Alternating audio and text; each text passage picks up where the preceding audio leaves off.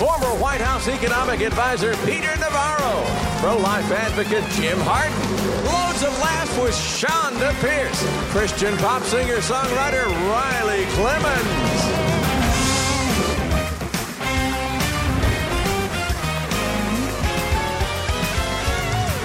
That's Trey Corley of the Music City Connection. And I'm your announcer, Keith Bilbrey. And now, here's Mike Huckabee.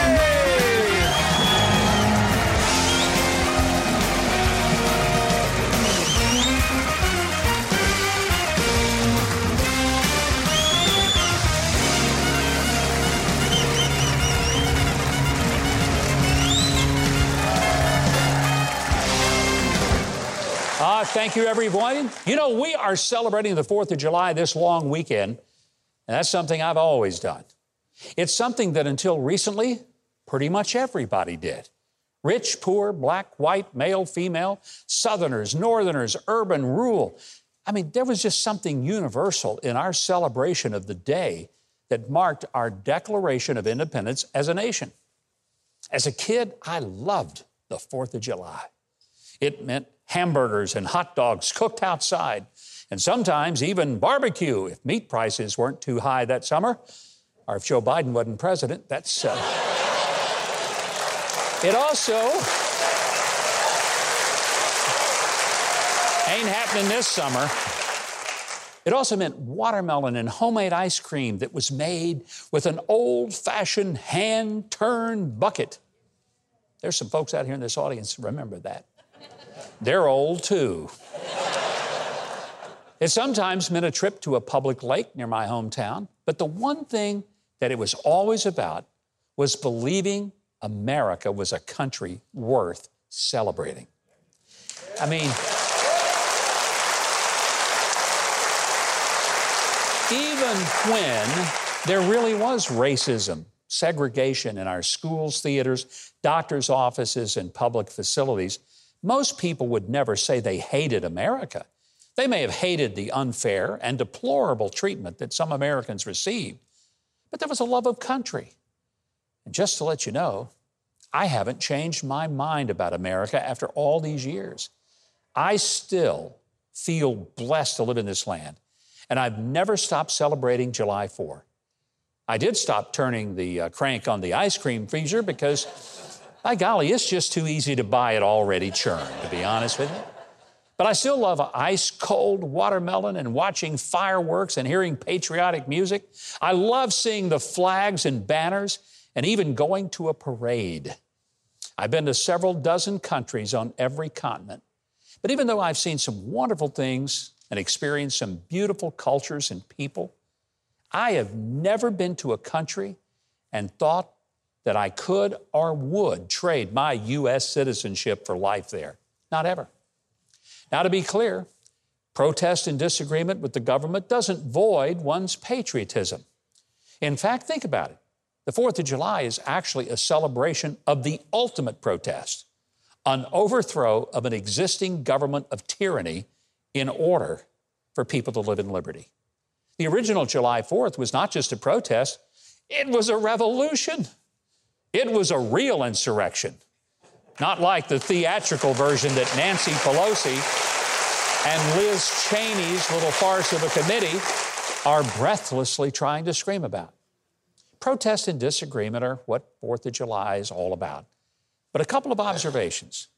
If someone in power doesn't really like your point of view, that person shouldn't have the right to cancel your voice, especially if the person deciding your free speech is some pajama-wearing 26-year-old snot working for Facebook or Twitter out of his mother's basement and sitting in front of his laptop all day with a bag of Cheetos in his lap, okay? Just shouldn't be. And it sure shouldn't be someone at the Justice Department or somebody at a school board who just doesn't like the way you think. And secondly, if you really are going to attempt to overthrow the government, you better show up with more than some flagpoles, bear spray, and funny hats. I mean, after all, You're going to be trying to overcome a government that has a standing military of 1.4 million people. And these are folks who have aircraft carriers, battleships, submarines, fighter jets, tanks, bombs, missiles, night vision equipment, attack drones, and a vast arsenal of nuclear weapons. Yeah, you might want to assess your capacity for success if your main leader is a guy who's wearing body paint and wearing a headdress made up of animal horns. You're probably not going to make this work. So have a great 4th of July. But you might want to stick to baseball, barbecue, burgers, the beach, and band music this year. But I'll say this: happy birthday, America.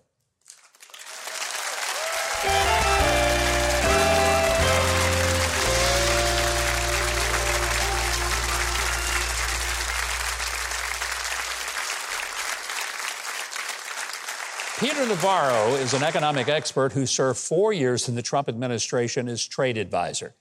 He's been called, rightly so, the architect of Donald Trump's tough-on-China policies. But now he has been charged with contempt of Congress for refusing to cooperate with the little January 6th committee probe into last year's riot at the U.S. Capitol.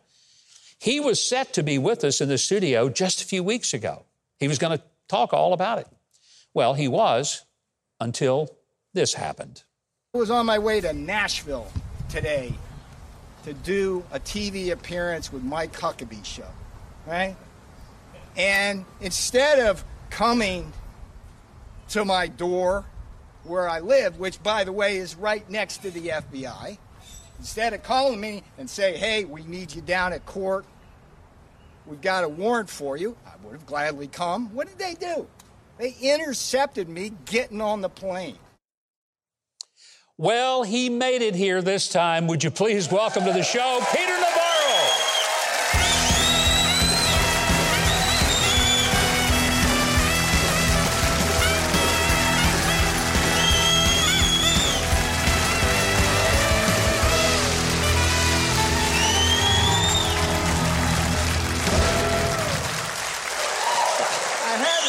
Good excuse, right, for not showing up, right? You know, Peter, I think the reception you got here might be just a hair better than what you got at the Department of Justice, right? Yeah, I guess it was worth it. You know, I'll be honest. We're kidding, and thankfully we can joke about it now. I was outraged as to what happened to you. You weren't kidding, 50 yards away from the FBI office, and you talked to him 2 days before. Yep. And they waited until you were boarding the plane to come here and tried to make a public spectacle of your arrest. And from the beginning, I said two things. I said, look, President Trump's exerted executive privilege, not mine to waive. Yeah. And it was the job of this committee to go negotiate that with the president. And I also said consistently that the only thing that committee's trying to do, they're not trying to get to the bottom of Jan 6. No.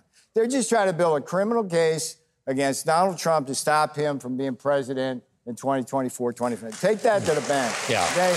That's all it's about.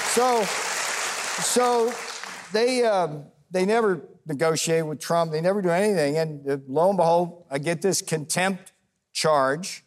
And I file a civil suit on that Monday, which says, wait a minute, you've weaponized the investigatory powers of Congress. You can't do that. That's illegal. You're violating separation of powers. You're violating bills of attainder. And by the way, you're destroying executive privilege. As we know, file that, right? Yeah. So on Wednesday, I send a letter to the AUSA, the Attorney of Justice. And it's really simple. It's like, I'm in a rock and a hard place. Duty and honor to my country and to the commander-in-chief says I cannot waive his privilege, and I have to do what I'm doing, okay? Can you kind of figure it out? You know, go talk to Trump. It's like, and I call this FBI agent, Walter Giordano, okay? Wednesday night, Mike. It's like he had come the week before, got me out of bed with a subpoena, right? I'm 50 yards away from the FBI, right? I said, Walter, cordial conversation. You need anything, just call me. You don't have to bang on my, whatever. And it's crickets. And then on Friday morning, I get up. It's a beautiful day. I'm looking forward to seeing Nashville. What is the place you got here, folks? I mean, come on. Come on. It's just looking forward to seeing Nashville. And it was, to me, it was funny, like in the most absurd kind of Kafkaesque way. It's like, are you kidding me? Yeah. Like strip searched, right? Leg irons. The guy, I mean, I say this with all humility. I spent 4 years helping Donald Trump create hundreds of thousands of jobs. When that pandemic came along, you know, Mike, my job, I was on that. Yeah. We saved millions of lives with things like the China travel ban. They did that if they can do it to me, they can do it to you. Trust me on this. And the thing about it is, Mike, it's like it's never been done to anybody in the entire history of our republic. I had a really good excuse for not showing up that day. But look at this. This is beautiful here. You know, you were worth waiting for, Peter. I want you to know. And I'm glad that they didn't bring you down here in leg irons, because that wouldn't have been a good look for you. No. But we're going to keep you around because we'll take a quick break. More with Peter Navarro coming right up. I don't even have to tell you not to go away, because you wouldn't miss the second part of this conversation for anything. We'll be right back. Still to come, the hilarious Shonda Pierce and the inspiring music of Riley Clemmons.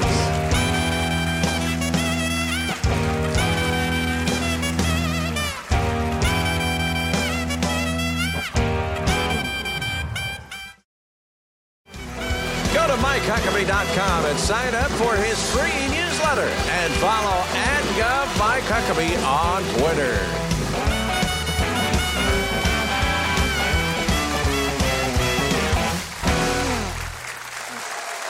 Welcome back. We've been talking with former Assistant to President Trump and author of the upcoming book, Taking Back Trump's America, Peter Navarro. This book comes out in September, and you're going to want to get a copy of it because Peter writes like he talks, which is straightforward. It's what I love about him.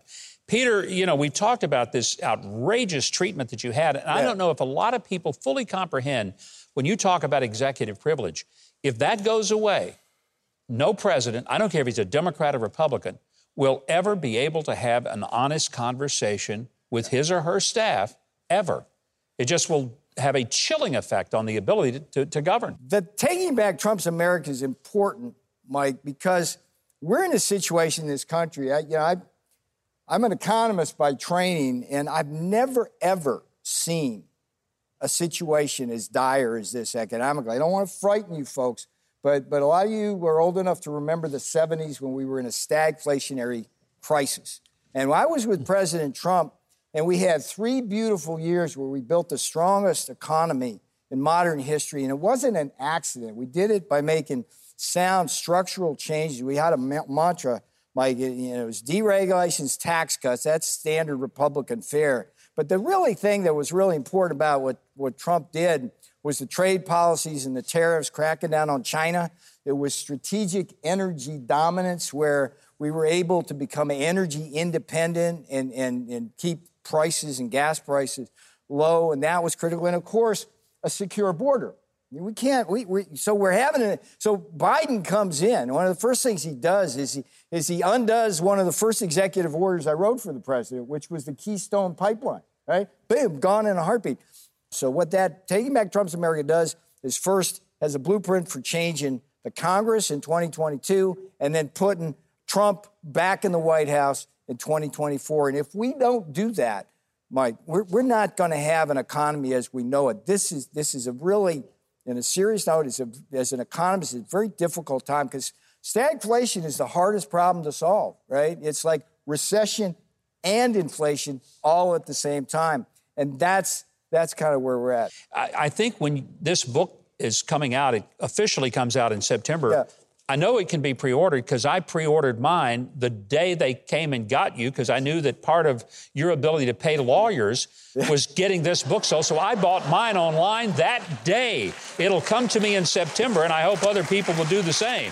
Never did I imagine in my many years of life that the latest book I would write would be my legal defense fund. So go to Amazon and contribute. Thank you very much. I appreciate the fact that you were the architect. I mean, President Trump, from his very initial campaign, said we're going to stand up to China. We're not going to let them cheat on trade. Yeah. So the philosophical idea was his, but the mechanics of doing it, you were the architect of implementing that in the Trump administration. How big a deal was that, and what did that mean to the average American job?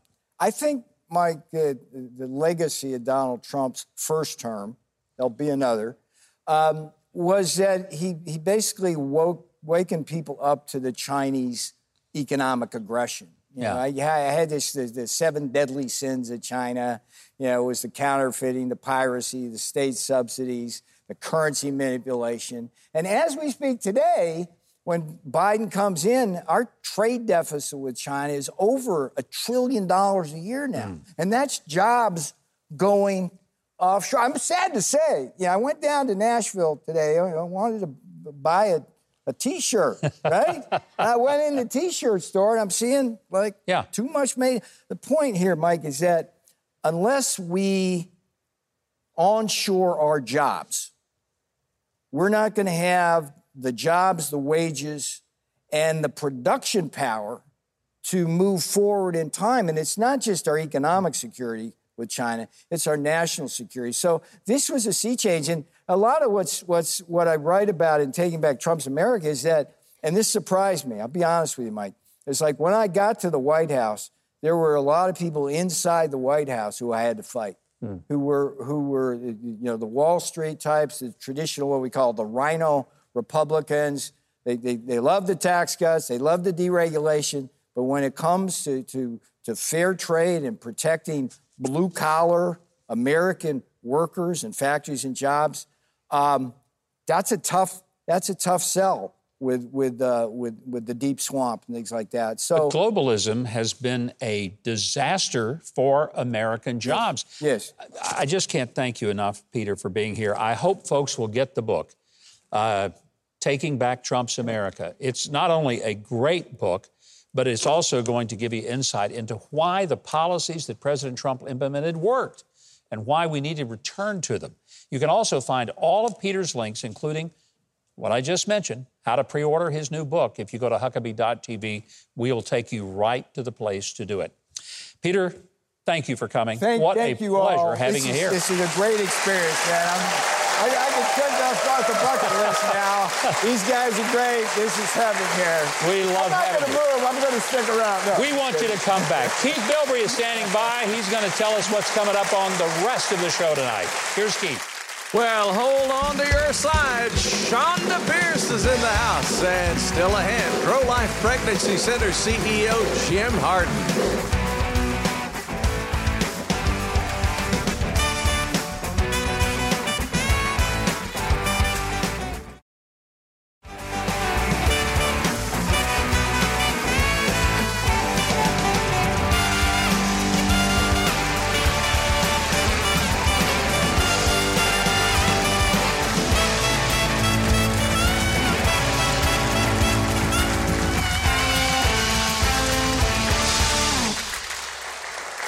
Man, there's some energy in this room tonight, in part because we have the greatest band in America, Trey Corley and the Music City Connection. Would you give them a nice hand?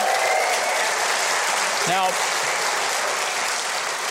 we are more proud of them, I guess, than we even can begin to tell you, because something has happened recently that we just kind of want to shout from the housetops. Our own Trey Corley, his brother Paul, have both won a Grammy for their engineering of CeCe Winans' wonderful album. That's the Grammy Award. That's the real deal, people, right over there. Big hand for Trey Corley, a Grammy winner. Thank you very much, sir. We're proud of you. It's actually his second Grammy. That's what's amazing. And he's been nominated like 7 times. He should have won it all of those times. I lost to you a few times. And that's pretty exciting. I'll know that. So we'll say, here is a guy who got a whammy out of his Grammy. Yes, he did.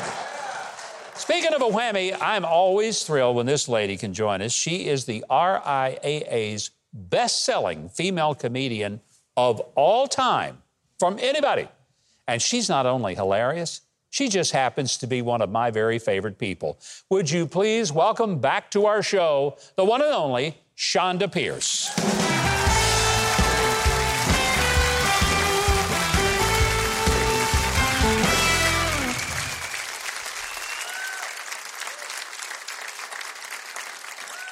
I do not have a Grammy. I'm a little ticked off, but I did get arrested on the way here. Just kidding. Wasn't that an amazing story? I, too, have been to the White House. I did not get arrested. I wasn't there January 6th, as far as you know. This is true, y'all. I love the previous administration. I got invited a lot. This one, it's not the White House. It's the nearest retirement center in D.C. So I call it assisted living for politicians. Y'all bless him, Lord. I know we're supposed to pray for our leaders, but I do for him, that when he wakes up from a nap and someone tells him, "Did you know you're the president?" He'll be so surprised. Is there a Democrat in here? I heard someone boo a little bit. Get out. No, actually, the first time I went to the White House, I was very, very excited. And I only went really because, one, I'm a kid from Tennessee. I grew up with, very little, and I got a chance to go to the White House. And so my girlfriends came over and helped me practice the forks because I'd never been to a fancy dinner like that. And that is why, let me tell you something, that's why there's so many people that were working there. They had more silverware. They have all these forks and knives. And this is how I know God was okay with me being there, is because when I found my little name tag in my seat, there was one fork.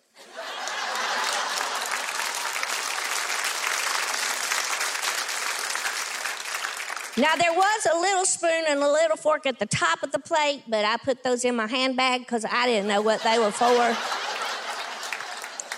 And then there were so many people there, and big shot people and important people, and I was trying to sneak a picture, and you're not supposed to use your cell phone, so that was really scary. So I cut a hole in my napkin, and then people thought I had a bad sinus infection. Thank goodness it was before COVID. And so it was just amazing. And then what's so hilarious, they had like 8 glasses. We didn't even practice the glasses. They had a water goblet and a tea goblet and all these glasses. And they had something for white and red, Jesus juice, if you know what I'm talking about. And so they had all that, and I didn't know what to choose, and I was the very first one at my table, so you don't want to get embarrassed. So they came to, "Would you like water?" And I said, "Yes." And I was like, "You can touch it. I don't care." Because I didn't know which one was the water goblet. And then he came with tea, and I said, "Oh, yes, I'll have that too." I didn't know what you're supposed to ask for with what we were having. I didn't know. And then they had the red and the white, and I didn't want to be rude. And then they had like the adult coffee and then the little baby coffee cup, and they put something in all of those glasses, and I drank every bit of it. Don't be judging. But then I had to pee so bad I couldn't stand it. And when the president's in the room, when President Trump was in the room, you couldn't leave because you're supposed to be safety or something like that, or maybe they think you're going to steal something. And so I waited as long as I could, and then that man with the little earpiece standing by the door, really important, and I said, "I am so sorry. I need to be excused for a minute. I got to pee like a Russian racehorse." And he said, "Ma'am, please don't say Russian while you're here."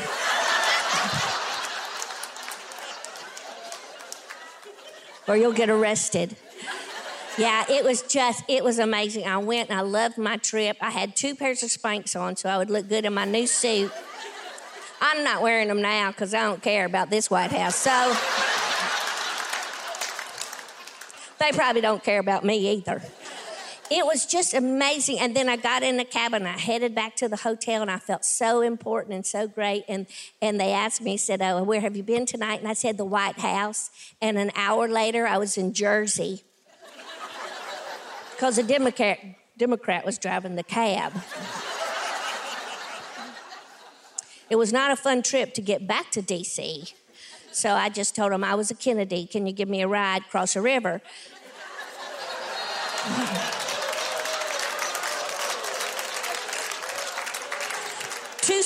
Too soon?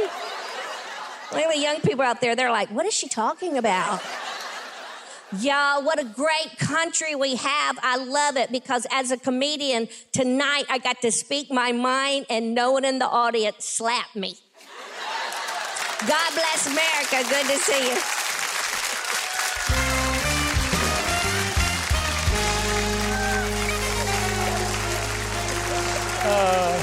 Yeah, don't slap me. Isn't it sad when now even the comedians are getting taken down? That's really... It's scary. Have you ever been threatened or thought somebody was going to rush the stage and come after you? Only by, like, a mother and a couple of cousins. Your own My family. pastors wanted to hook me every now and then. Yeah. No, I don't get hecklers much. I've been doing this 27, almost 30 years, actually, 29 years. And I don't get heckled much, but I do get a lot of email that I'm going to hell, so... Do you heckle your audience? Some comedians... Absolutely. Okay, I thought so. Absolutely. Yeah. And I don't know if that lady booed. She could have just sneezed. I don't know. You have to be careful. Yeah, you have to be careful. It is interesting. I used to make jokes about, older people, this is terrible, but my grandmother was older, and she's the meanest Christian I ever met in my life. I never wanted what she had. Mean. Yeah, I mean mean Christian. I know someone came to mind in your church when I said that right there. I mean, my grandmother was 98 when she died, and my mother put the word fun in dysfunctional. My grandmother put the word fun in funeral, because it was time. She's the meanest Christian. You ever known somebody make you get your own switch and beat you and quote scripture the whole time? There are verses in the Bible I can't stand to listen to them because I break out in a sweat. It reminds me of my grandmother, but yeah, she's mean. And she never wore makeup, never wore lipstick anytime. She's godly, and she always had her hair wound up, like the Tower of Babel. But she's ugly, but she was godly. I wanted to sell Mary Kay to her Sunday school class, but they never would let me. And so she heckled me a lot. She didn't know what it was. I think she's really hacking, maybe coughing and dying. I'm not sure, but... Obviously... Somebody loves you, Shonda, because you've been out on the road. Yes. Every date you have is sold out. I know. Can you believe? Not in the new tour. Y'all get out there. That's great. No, seriously. Thank you very much. It's really disgraceful. I'm trying to retire, and people are interfering. But I'm trying to pave my road, so I need to work another tour. But... all that was funny. Nobody laughed. But all that to say, I will say this to people who are interested in comedy and love comedy. I have never missed out on anything because of staying clean and honoring God. Yeah. And I never end a show that doesn't walk past the cross of Christ, that doesn't tell people who Jesus is. And I think, I don't know, but God has blessed me for that. I may not ever be on... No. I think so, too. I won't be on Jimmy Fallon or some of those late night places where comedians go. And I used to lament that, to be honest. I said, well, that's not fair just because I'm clean and Christian. And God has been so good to me. The Bible says, if you will stand up for me, I will stand up for you. And I would rather have his approval. Yeah. Well, I can tell you this, you're always welcome here. And I hope that people, if they have not seen you in person in one of your concert tours, I know you'll be back on the road this fall. She is back on the road and making America laugh again. And boy, do we ever need it. Yes. You want to get her tour schedule. And here's how to do it. To get her tour schedule and all the other opportunities to find out about Shonda, if you go to our website, Huckabee.tv, we have a link to everything, including her tour schedule. Get your tickets early, because if you don't, you won't get to go, because it will sell out for a reason. It's worth going to. Right now, Keith Bilbrey, he's over at Laughing So Hard. Calm down, Keith, and just tell us what's coming up. Whoa.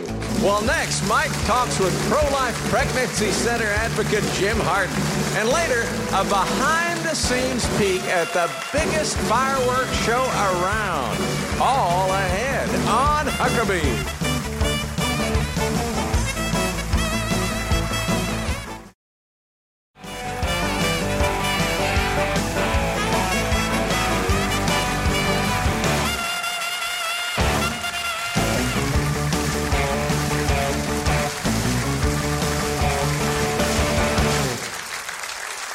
Welcome back. Now, in the wake of the Supreme Court's reversal of Roe v. Wade, abortion activists have promised violent retribution.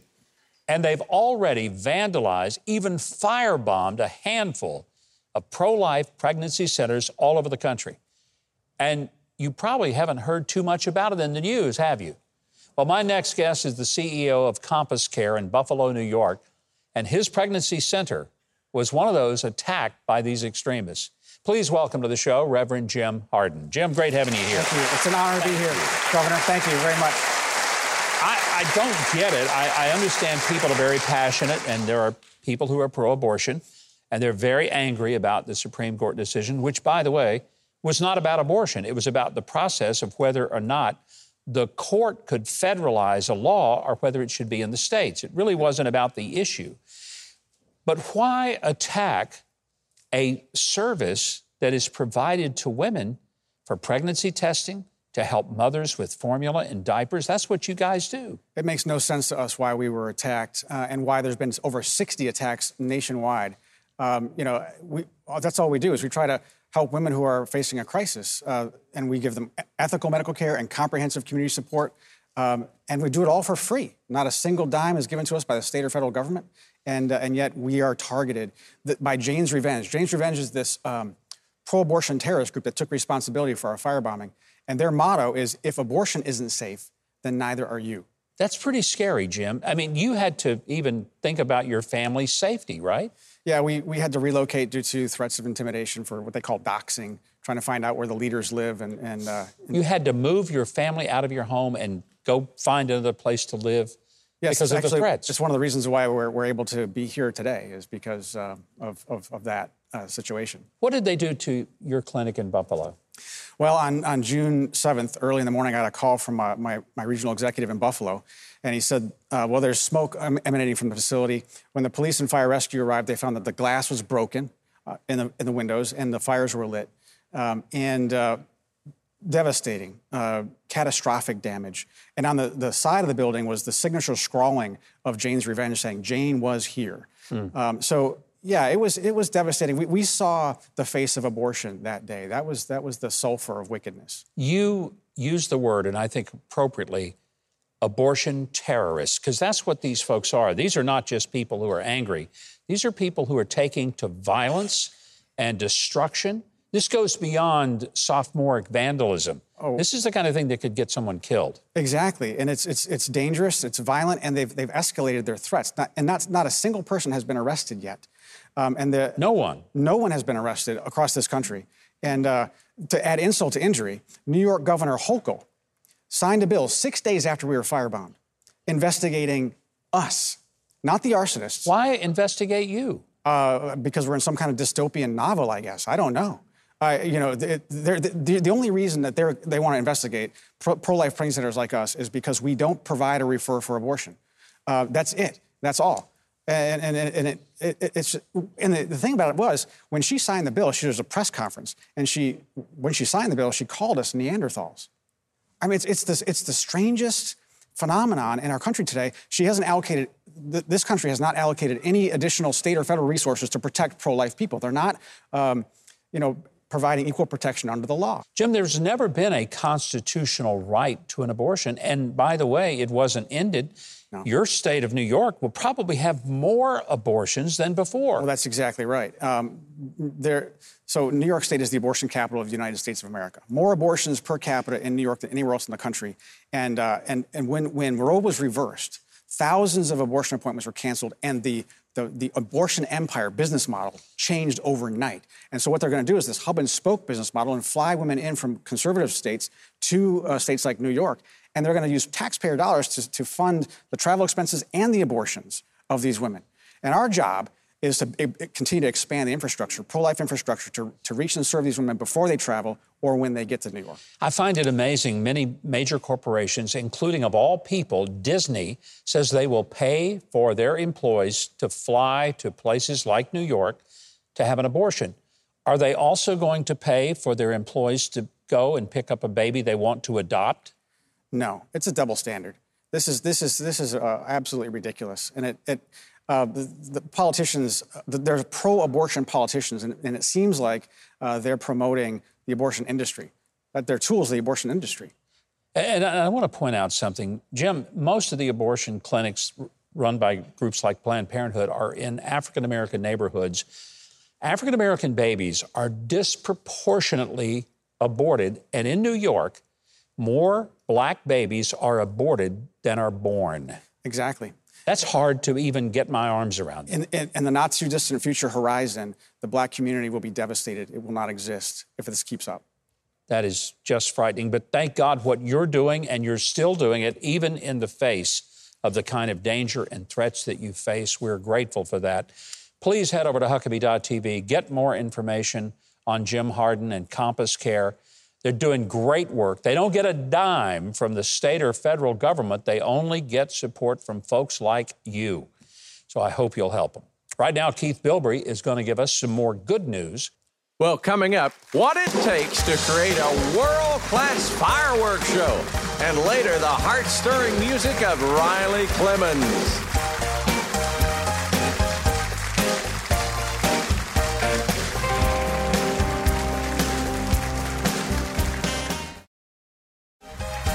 Go to shop.huckabee.tv to get your very own made in the USA Huckabee mugs, t-shirts, and more.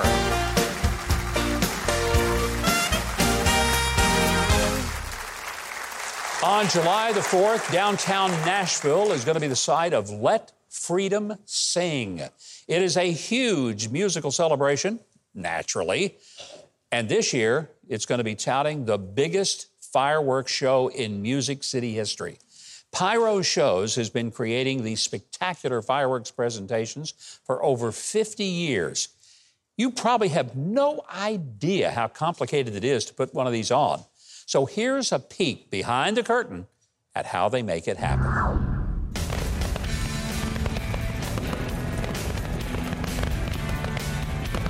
A large fireworks show, like the one in Nashville, takes a lot of time, effort, and preparation, a lot of people. In fact, it may be a lot more complicated than you think. First, we talk to the symphony, and we try to pick out all the music that we need that matches the script for what we want to shoot for the sponsor, and pick out what kind of fireworks. Secondly, we may take our ideas from the script and then go to our computer and create a computer-generated image to see if we like what we see. If it passes inspection, it goes to the scripter. The scripter picks out the product that we're going to use, and the scripter sends it to the packing supervisor or coordinator. He decides where all those fireworks are and gives a packing order, a packing list for the people out in the field. Then it goes to the packers. The packers are in the magazines. Those are the buildings where we store explosives, and they've been approved by the federal government for what we use them for. So those guys are in the back where all of the explosives are, picking out the individual shells that will provide the best show we can do. Next, the paperwork is sent down to the shop where crew select all of the equipment that's going to be needed for each individual show. Other things are going on at the same time, such as preparing all the equipment, building the trailers that we would use, loading the mortars on top of the trailers, covering them for bad weather, and packing all of the electronics that we use to shoot the show. At the same time that's being done, our Human Resources Department is checking the credentials of all of the people who are going to be on the job site, because everyone has to be cleared by the federal government to handle explosives. All of that preparation is just the first act of a long story. We have 15 trailers, we have several box vans, a lot of people, a lot of trucks. They all got to go to the big show and start a 10-day preparation period. We work almost around the clock every day preparing for the big show. And then it's showtime. And there's nothing more American than a great fireworks show. I love it when a good plan comes together.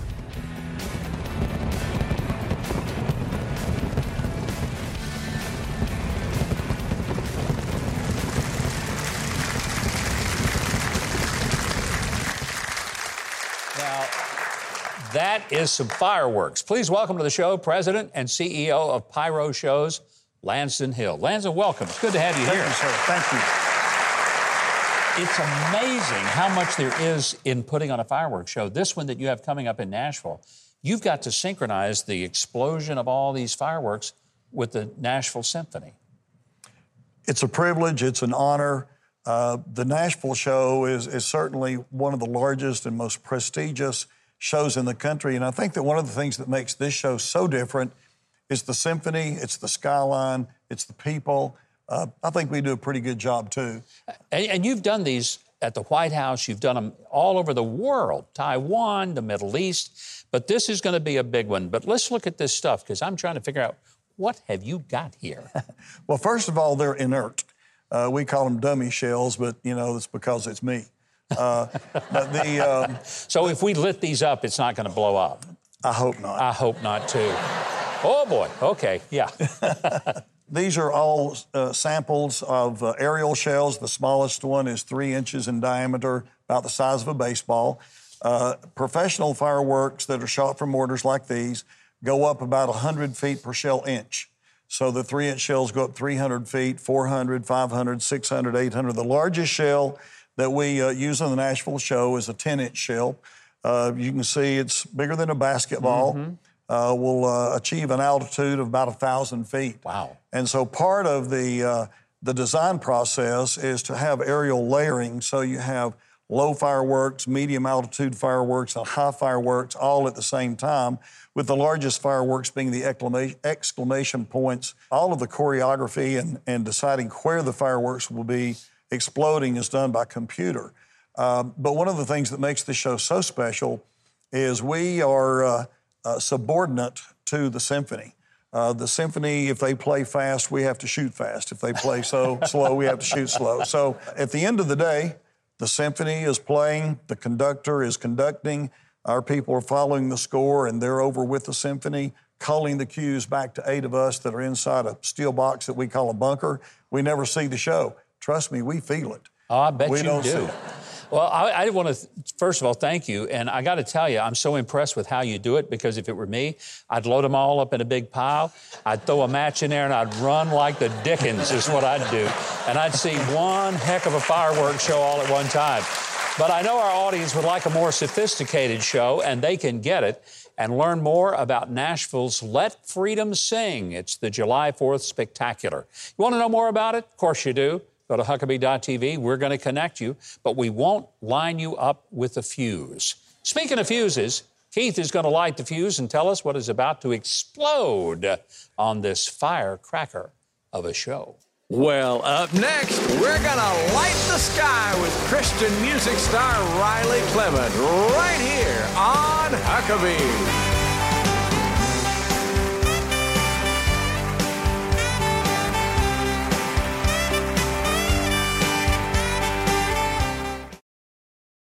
Don't miss Huckabee next week with PragerU's Dennis Prager and Christian pop supergroup The Newsboys.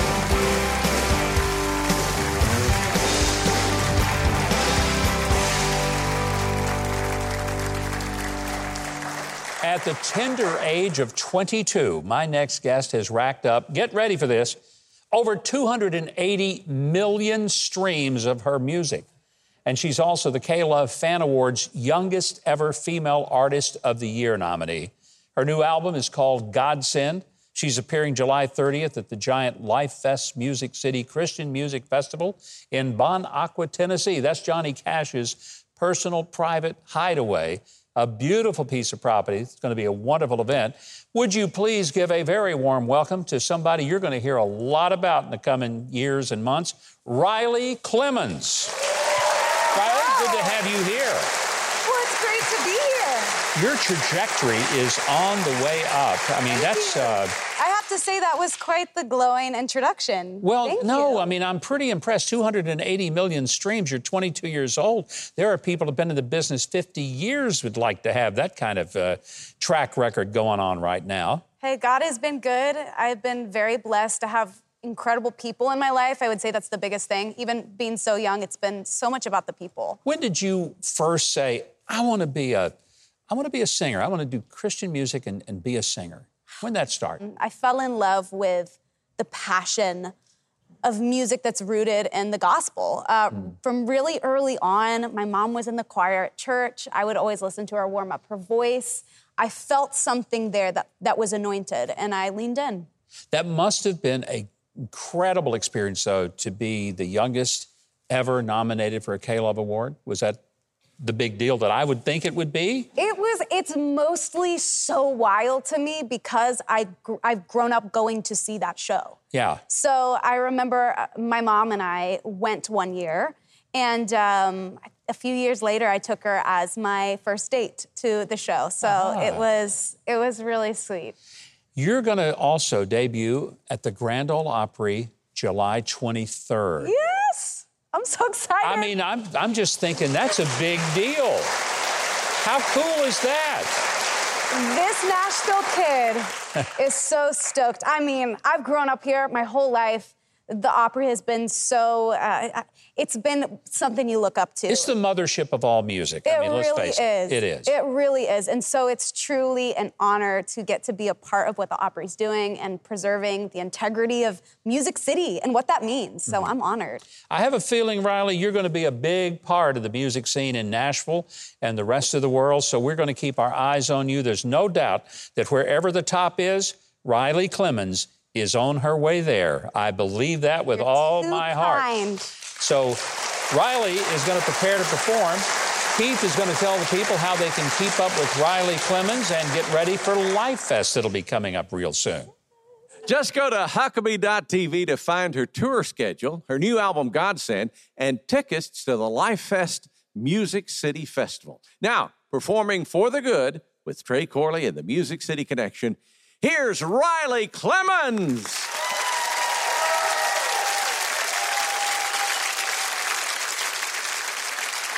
Who can bend my burdens and make them beautiful? Who can bring the healing to the hurt I hold? Who else could part the waters when I'm needed away? Though I'm walking through the valley, I believe when you say, do y'all believe it tonight? I believe when you say, for the good, you work all things together.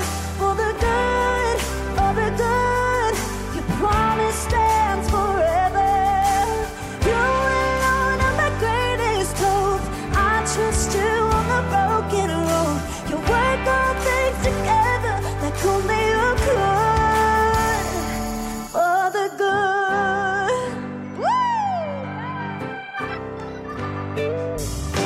Lord, your ways are higher.